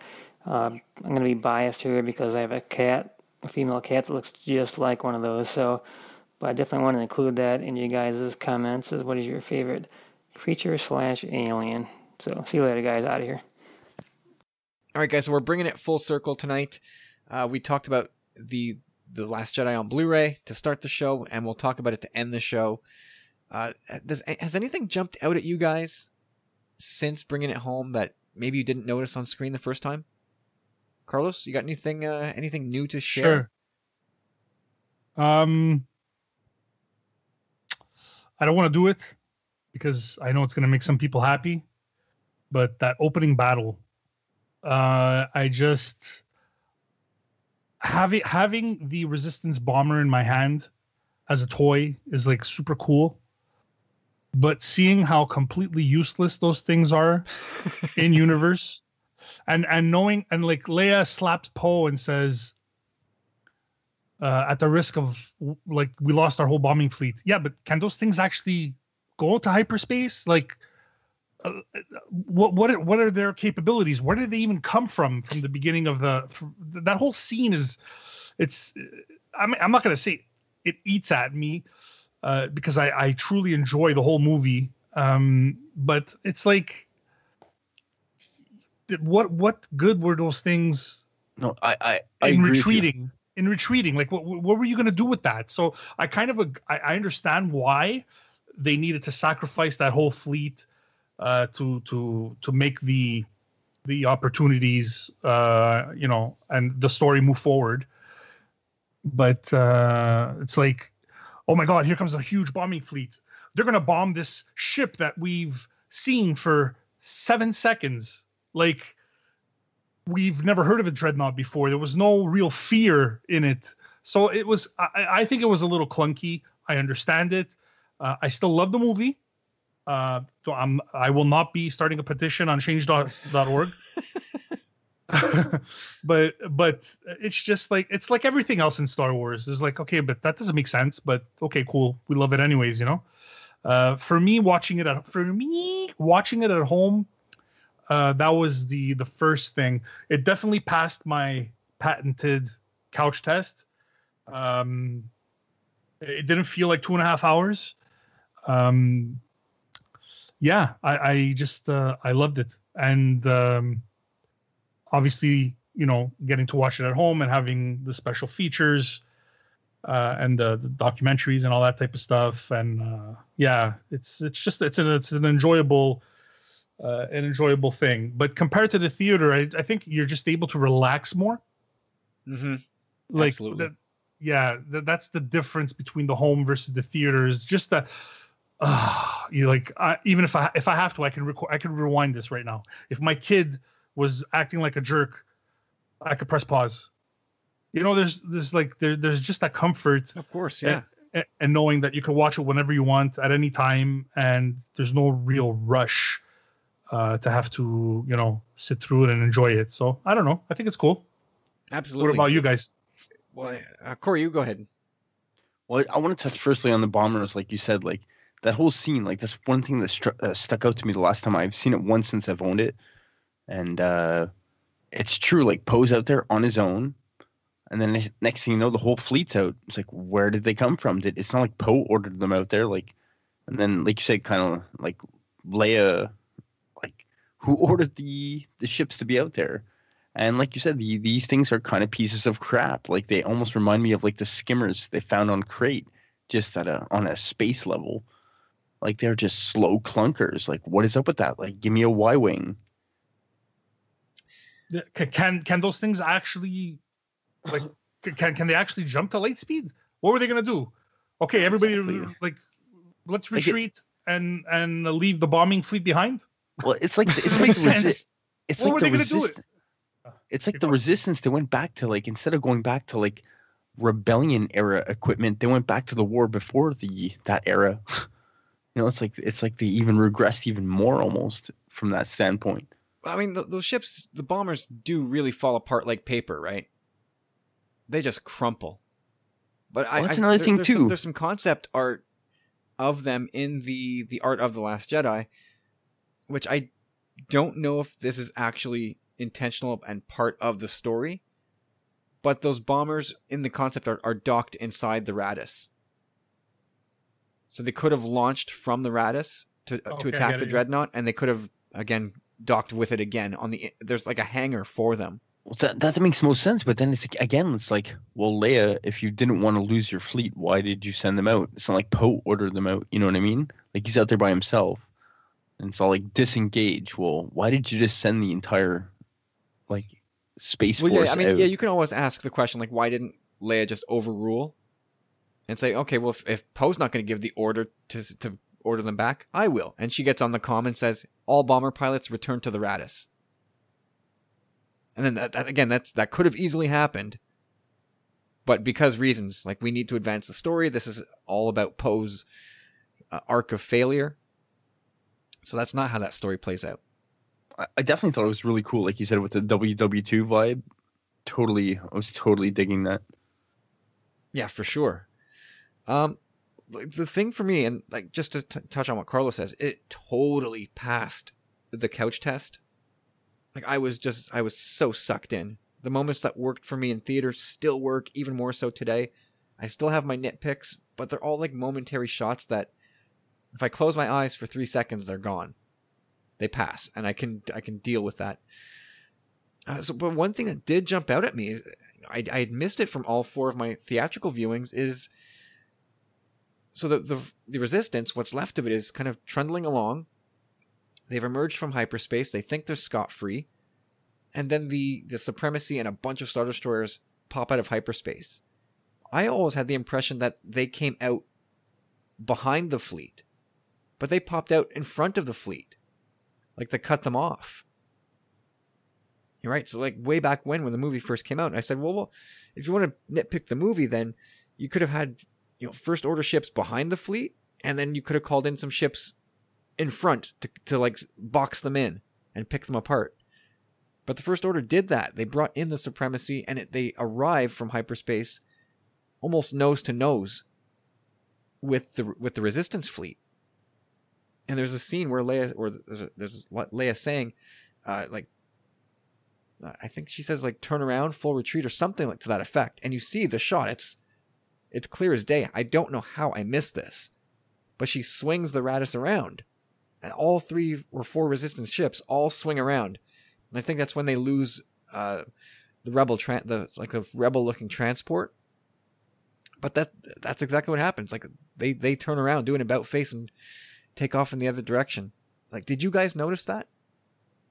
This time around, I did, and now looking back, I do remember it, but it's more like something that just slipped over my head. Yeah, no, I had always known that, but I didn't. It was cool. I didn't think it was like a huge. Like, it shouldn't be a big deal. Like, I should have caught this months ago, but never did. It's okay, man. You're allowed. I'm not perfect, okay? Okay. Go ahead, Corey. Well, I was going to ask you guys, what about weapon? Can the Raddus be considered a weapon? I'd say that's more ship, no? Well, I mean, Holdo uses it as a weapon. Yeah, I like your loophole. Anything could be used as a weapon. Yeah, I'll accept it. Luke actually uses the Force to rip off an antenna off a structure to defend himself from the staff. So in theory, anything could be used in a fight. This is true. Yeah, I'm not crazy about the weapons in this movie. Like, I never have liked, things like Grievous Bodyguard's electro staffs, or that baton that Finn uses in TFA, and again in the Last Jedi. I don't like those types of weapons. I actually really hate them. Yeah, I agree. The Executioner Trooper, I don't like that weapon. The Praetorian Guard stuff, I think I can make room for, but I still, I mean, it's they only exist. Because they need something to repel lightsabers, right? Exactly. But I don't like them. Oh, my favorite weapon was the autocannon. I thought those things were just badass, man. Like the way the devastation they wrought were really it was quite something. Like in the later shots after the shot's been fired, it's maybe like a minute or two later, you just see the aftermath on the planet. It's pretty cataclysmic. Well, I don't say cataclysmic, but it's big mushroom cloud, right? Oh, it's massive. Like that was a big blow with just those couple shots, man. Oof. Yeah, that's a good answer. The autocannon's a good answer. Carlos, do you have a favorite weapon? I honestly, I don't. I'm not a big fan of like blasters, or I mean, I love lightsabers and stuff, but I would say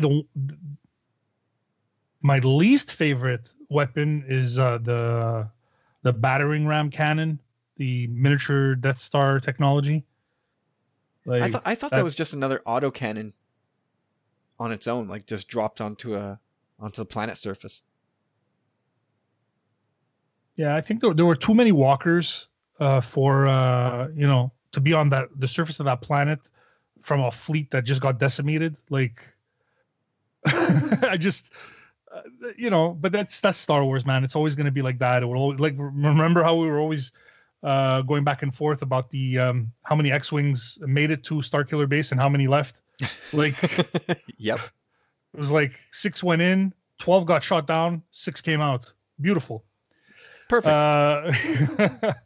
Yeah, so but that's what it is, man. That's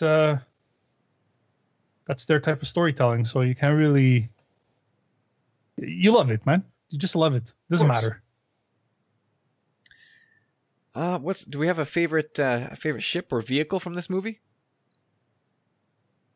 I'm My gonna favorite go- ship, and I'm gonna have to say rest in peace. It's Black Squadron leader, Poe's X-wing. Oh, yes. Rest in peace. That's a deep cut. I like that. Like, what's Poe gonna fly in Episode 9? He's Well- got time. Customize. Finn and Rose know who sells the weapons and where to buy them. So I don't think it's that deep of a cut. All they need is money. I guess so. Corey. I like the Dreadnought. I'm on the same page as Jeff. Like, I think it's pretty awesome, but But it's so cool. It's amazing, but I don't fear that thing. You know what I mean? It was there for seven seconds, man. I definitely fear it more than I did the Supremacy. Like, the Supremacy to me just kind of seemed like a boomerang. Like, it was too Death Star-ish, I guess. Like, too opulent. This thing actually looked like a war machine. It was much more like rigid and angular. But I'm in my ships. I love the Mon Calamari design.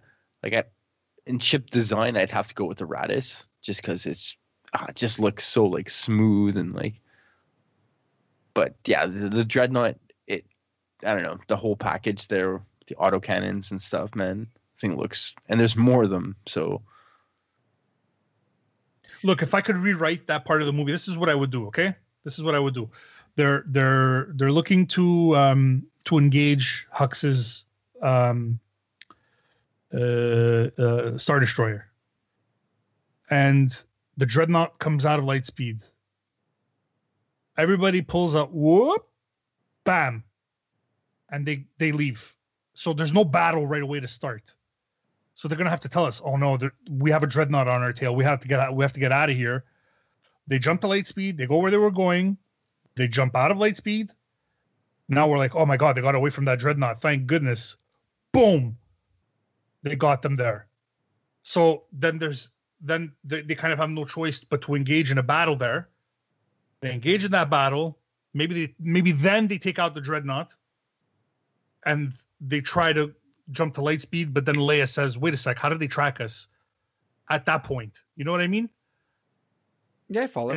Instead of it being like, "Hey, look at all these bombs! Look at these useless tools." Whatever, man. It's just, you know. Like I said, I don't care. The story is Rey, the story's Kylo, the story's Luke, the story's Poe learning to become a leader, the story's Leia coming into her own with the Force. Those are just little battles, little things. When you look at Episode 3, that opening battle, like, how far were they from Grievous's ship? Like, Jesus, it takes them a good 5-10 minutes to get there. Buzz droids. Like, I don't care about buzz droids. What are you talking about? So yeah, it's whatever, man. It's just Star Wars. That's the way they do it. They draw out. yeah, like space scooters. It's called space fun. battles. Yeah, it's fun. Look at Return of the Jedi. Same thing. It's like, get closer to those Death Stars. We won't last long against the Death Star. We'll last longer than we will against the Star Destroyer, whatever, blah, blah, blah, whatever they say. It's like, okay, like, for how long that battle lasted, like, a lot of guys were around to celebrate. But that's Star Wars, man. We love it despite that stuff. Yeah, of course. My favorite ship is, for some reason, it's the Ski Speeder. I've always liked that thing. From the minute I saw it on screen in a teaser or a TV spot or a trailer, whatever, I was like, man, that thing looks cool. Yeah, it's sort of like the crappy B-Wing. Was it sold? Anyway, so funny was Poe's foot going through, and he's like, what the hell? Yeah, exactly. They just they're utter junk, but for some reason I love those things. And considering they're on a salt planet, like, they were didn't really, useless. They didn't really rust as much as I would think they would have in 30 years. This is correct. It depends what kind of intergalactic steel they're using. Rust-Oleum? We're not going there. Please, let's stop. Yeah. Reasons. Science. Star Wars science reasons. Most memorable character? I'm sticking with Poe. I think he's got the broadest arc. I know he's not the central figure in this, but I think his story kind of goes over the widest. He's got the widest berth, from just getting knocked down a few pegs to elevating to like prime leadership. So he's my answer. Corey, what do you got? Well, it's funny you say that. Like I like that cut. That's a good cut, man, because it is true what you said. And I think, Rey and Finn, they kind of in this movie took a bit of a back seat, like not to take away from their performances, because I think both of them in in the meantime between movies, they've both very much grown as actors. But I have such a hard time deciding between whose performance I like more, between Mark Hamill's and Adam Driver's. Both of them are so just emotional, and like Adam Driver just kills it, man, with his facial expressions. Like, guy's got me, man. And Mark Hamill, like, he knocked it out of the park, man. Like, he really, really did. Especially in the deleted scenes, it's like, oh man, it's hard to see Luke like that. And I always kind of typecasted Mark Hamill, like, yes, I like the Joker, and I watched a lot of Batman animated stuff, but never saw him too much afterward, like here and there, like Jane Silent Bob, like a lot of like kind of crappy B-movie stuff, which sucked, man. So to see him at this level, performing at that level, was, it was special. No doubt. So, who's your character? I know you're trying to wriggle out of it and not give an answer. Luke. I'm gonna go with Luke. Got to give it to Hamill, because Adam Driver, he's still in it, and he's got a long career ahead of himself. Fair enough. Carlos? I think my favorite character from the movie, it's really, really close between Poe and Kylo Ren. I think, honestly, Adam Driver's performance actually deserved an Oscar nomination.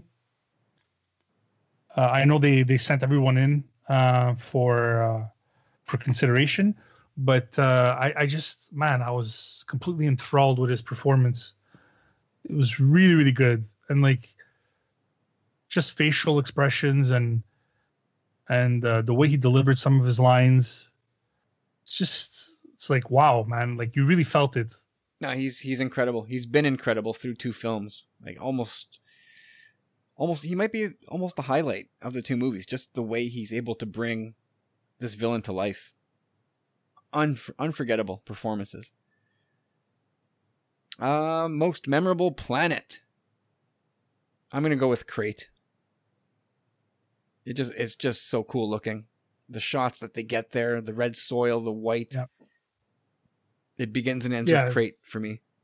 Yeah, it's visually stunning. It's really something special. Everybody knows my feelings about Canto Bight, so. And Rose doesn't like it either. You have company. Yeah. Well, Finn doesn't either at the end, actually. There you go. He comes around. Yeah. What are the planets? The car at the beginning, they left it. The car seemed nice. Their base got bombed. Yeah, seemed like a nice place to visit, but yeah, kind of unspectacular. I'm on the same page there as the Metal Mando. Total Acto, man.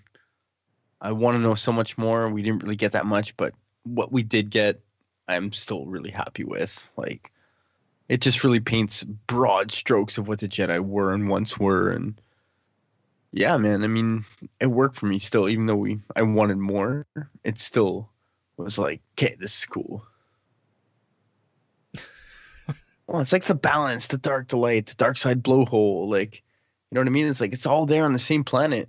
It's not negating one or the other. It's not like, oh, this is the way. It's like the balance, man. Like the roots of the early Jedi, they really seem to do, like, keep things more simplistic and down to earth. I'm sure we're bound to learn all that stuff in due time. All right, lastly, your most memorable creature.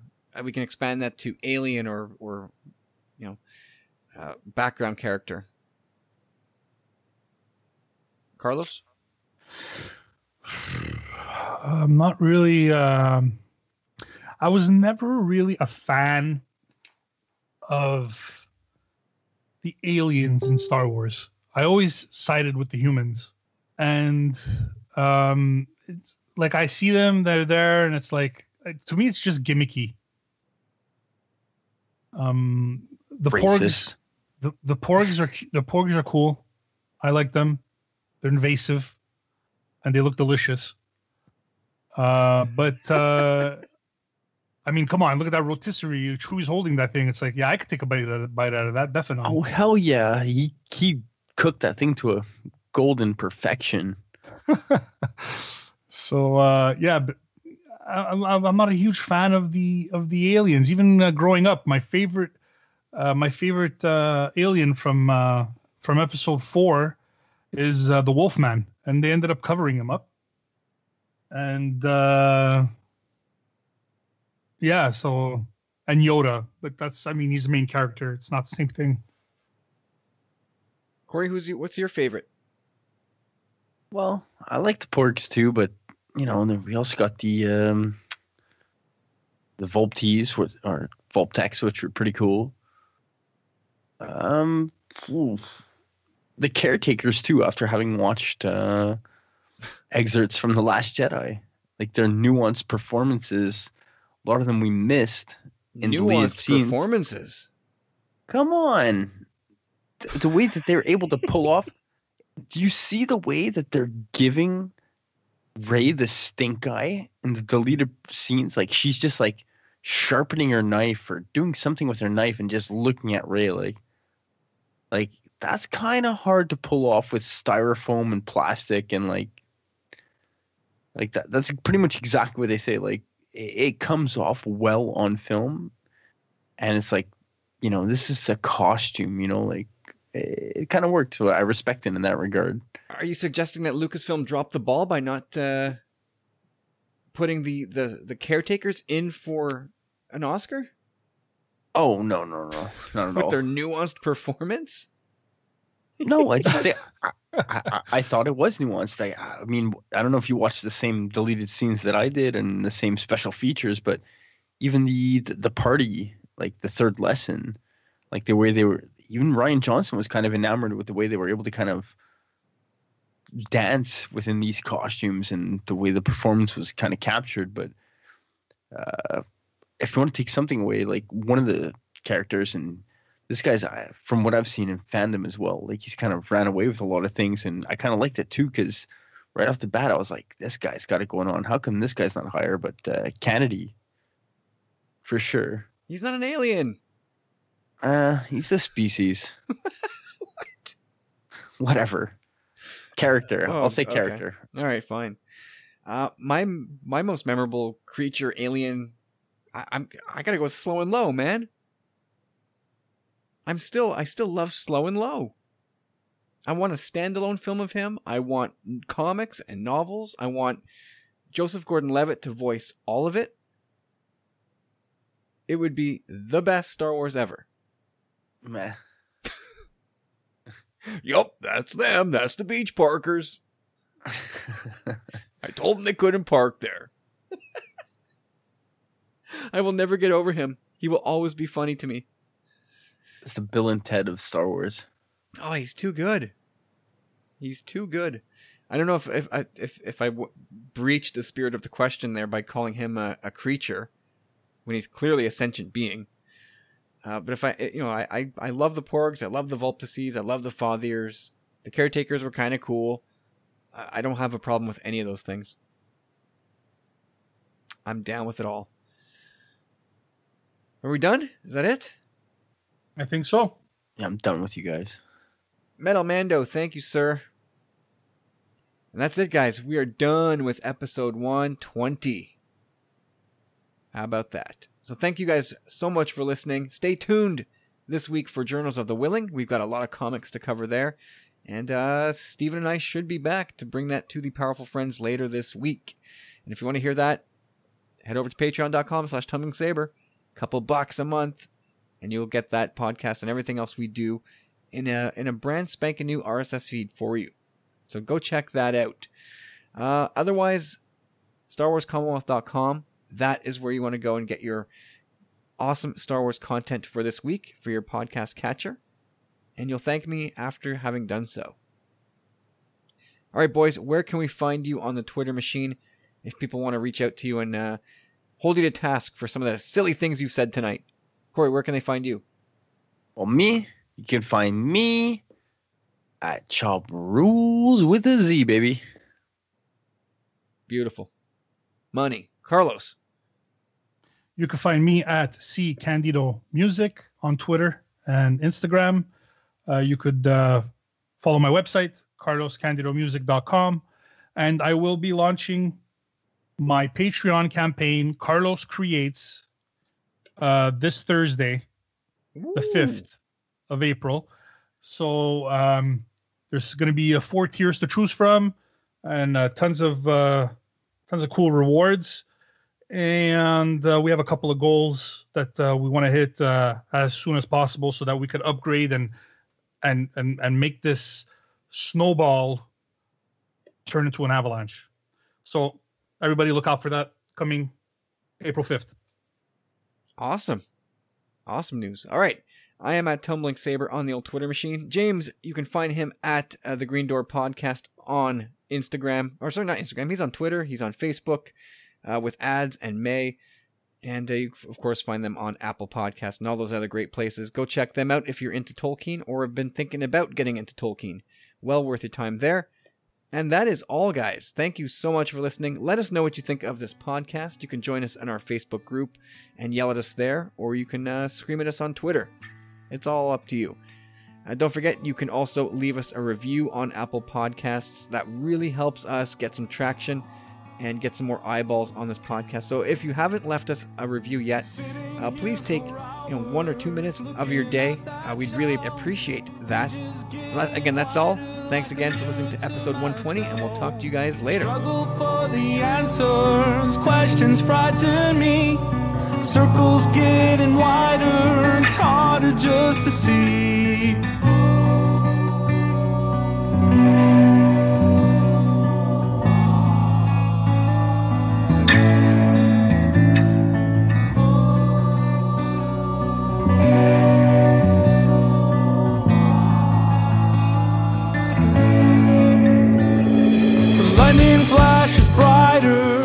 Before my eyes, skies have ripped wide open, the